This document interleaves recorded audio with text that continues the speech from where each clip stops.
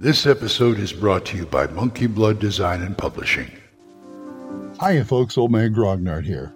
Imagine, create, play. Monkey Blood Design and Publishing is a publisher of products for role-playing games from the theater of the mind glory days of the 70s and 80s to the in-depth rule systems of modern gaming. Monkey Blood Design and Publishing is also the home of the Gold Emmy Award-winning The Midderland setting and its creator, Glenn Seal. Monkey Blood ships quality gaming products around the world from their UK web store, but you can also find their products on DriveThruRPG, itch.io, and Redbubble. Not only do they offer high-quality gaming material, but if you need a piece of cartography, art, writing, or layout for your own project, Monkey Blood Design and Publishing can offer freelance services to help bring your own project to creation.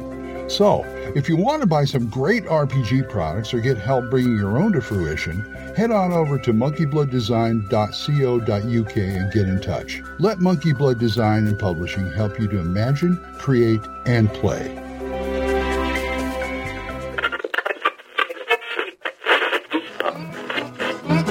Abandon all hope, listeners. You're listening to Radio Grognard, the OSR podcast about stuff, with your host, Glenn Hallstrom. Hiya, folks. Old Man Grognard here. Hope you're all doing well. It's a nice, beautiful day out there. Okay, before we start, we've got a voicemail from Mr. John Allen Large. So go ahead, John. Hey, Glenn, it's John here from the Red Dice Stories. I'm just listening to your Using Them Chords episode, and I think you make a very good point, particularly when it comes to sort of changing the timbre of your voice when it comes to like starting a session.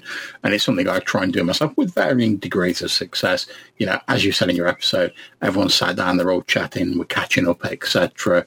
Especially when you're online as well and you maybe don't see each other a lot sort of in real time, although I know that's the case for most people at the minute. But there is something about just being able to go, okay, so in today's session, and just jump straight into the session as a clear indicator of like, all right, it's time to wind up the chat. We're getting on with the session. So I think that's a great point. Enjoy the episode, dude. I'm going to crack on with listening to the rest that I've got to catch up, and I will catch you soon. Take care. Thank you, John. I appreciate it. Yeah, you know, more DMs or GMs should learn on, like I said on this show, learn to cultivate your vocal cords better, even if you're not doing funny voices or impressions or whatever. Just to keep the flow going and to just get everybody's attention. So, thank you very much, John. I appreciate it. Well, I wanted to talk about XP again. Milestone XP versus earned XP. Well, it's all earned, but I mean, there's a lot of controversy going on between milestone and, you know, counting up the XP or handing out experience points. And I can see an argument for both sides, but some of it is a little sketchy. I mean, nowadays in the current editions of D&D, it's a little different than the OSR stuff. I do the old school stuff. And the main thing that people who like Milestone XP is it's just easier. It's easier just to say after so many sessions, everybody jumps up a level or something like that. And I can understand that. But then the people who do regular XP say, oh, that's just being lazy. Well, you know, you can get away with it in current games. The reason being is in the older games like first edition, second edition, every class has a different XP experience points leveling, depending on what the class is. In the current games, everybody levels at the same time. They got the same, you know, you hand out the experience points, they'll all level at the same time pretty much. Now that may, you know, I'm not accounting for things like experience points or rewards for doing something great or something like that.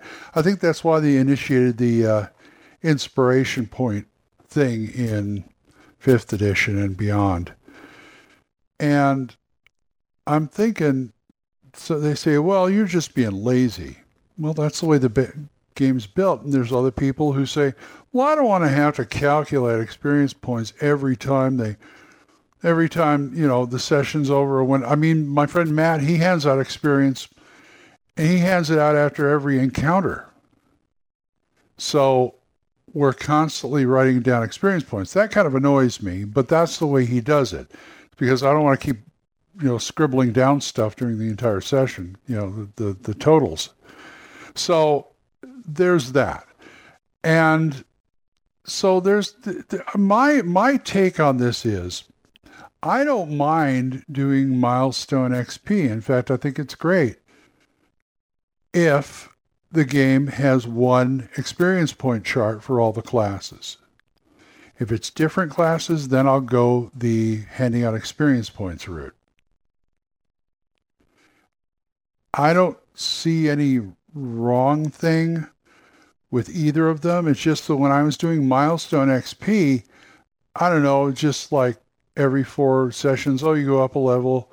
Me doing that as the GM, it felt kind of like, okay, I want them to be a certain level at a certain point. So instead of them in other words, they don't feel that people have earned it if they do Milestone XP. I can understand that. You got to feel a sense of earnedness. So I'm trying to figure out how to combine the two.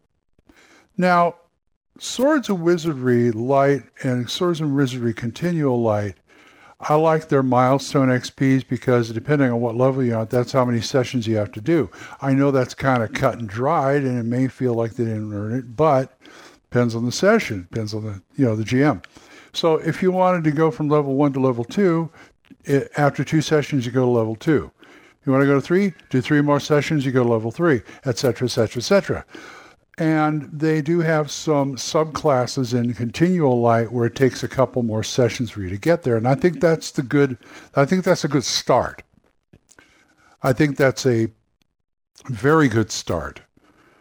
And if you could find some way to combine the two and kind of use that, and, I'm not above, say, Astonishing Swordsman has 26 classes, okay? I would go through each class and find out how many sessions would it take to level in each class. That's the kind of thing where you do it, it's hard to do, but you do it once. So, because I'm just, I compiled all the XP charts into one document so everybody can see without having to flip through the book. But then you look at it and go, okay, how many sessions it's going to take for a barbarian to get from 3 to 4? How many sessions is it going to take for a warlock to go from 4 to 5? And then just figure it from there. And as far as like a rewards go, now that's based on 1E. So if you're doing the XP, great, you can do XP rewards. But you can also, it depends on how fine you want to get it. You can, I would almost propose something like, okay, you stop that ogre single-handedly. So instead of giving him 500 XP more, I would do stuff like, okay, you're going to level one session faster, or a half a session, even break it down to a half session. I could see that. But I don't know, it depends on how fine you want to get it. But that's a possibility to do, I think. So it's just something I got to think about, and the battle rages on. Anyway, well, I got to go start my day. So if you guys want to talk to me about this or anything else, oldmangrognard@gmail.com, or you can drop a voicemail on Anchor. We're monetized, so as little as 99 cents a month you too can help support this program, and I would thank you. Thanks again to Jonathan, Oliver, Gilbert, Juan Carlos, Daniel, Dan, Benjamin, Jason, John Allen Large. Got his full name in. Mike, Randy, and Joe. Thanks, guys. For more great podcasts, there is Dan Gregg's Jung, Y-U-N-G, Jung Grognard podcast, Mark C. Wallring's The Yawning Owlbear podcast, Big John Allen Large's The Red Dice Diaries, Randy and Joe over at Biggest Geekus, and my friend Eric Tinkar's Tavern Chat. So, until I see you folks next time, keep the dice warm, and I'll talk to you later. Bye-bye. Questions? Comments? Send them to oldmangrognard@gmail.com. We'll see you next time when Radio Grognard is on the air.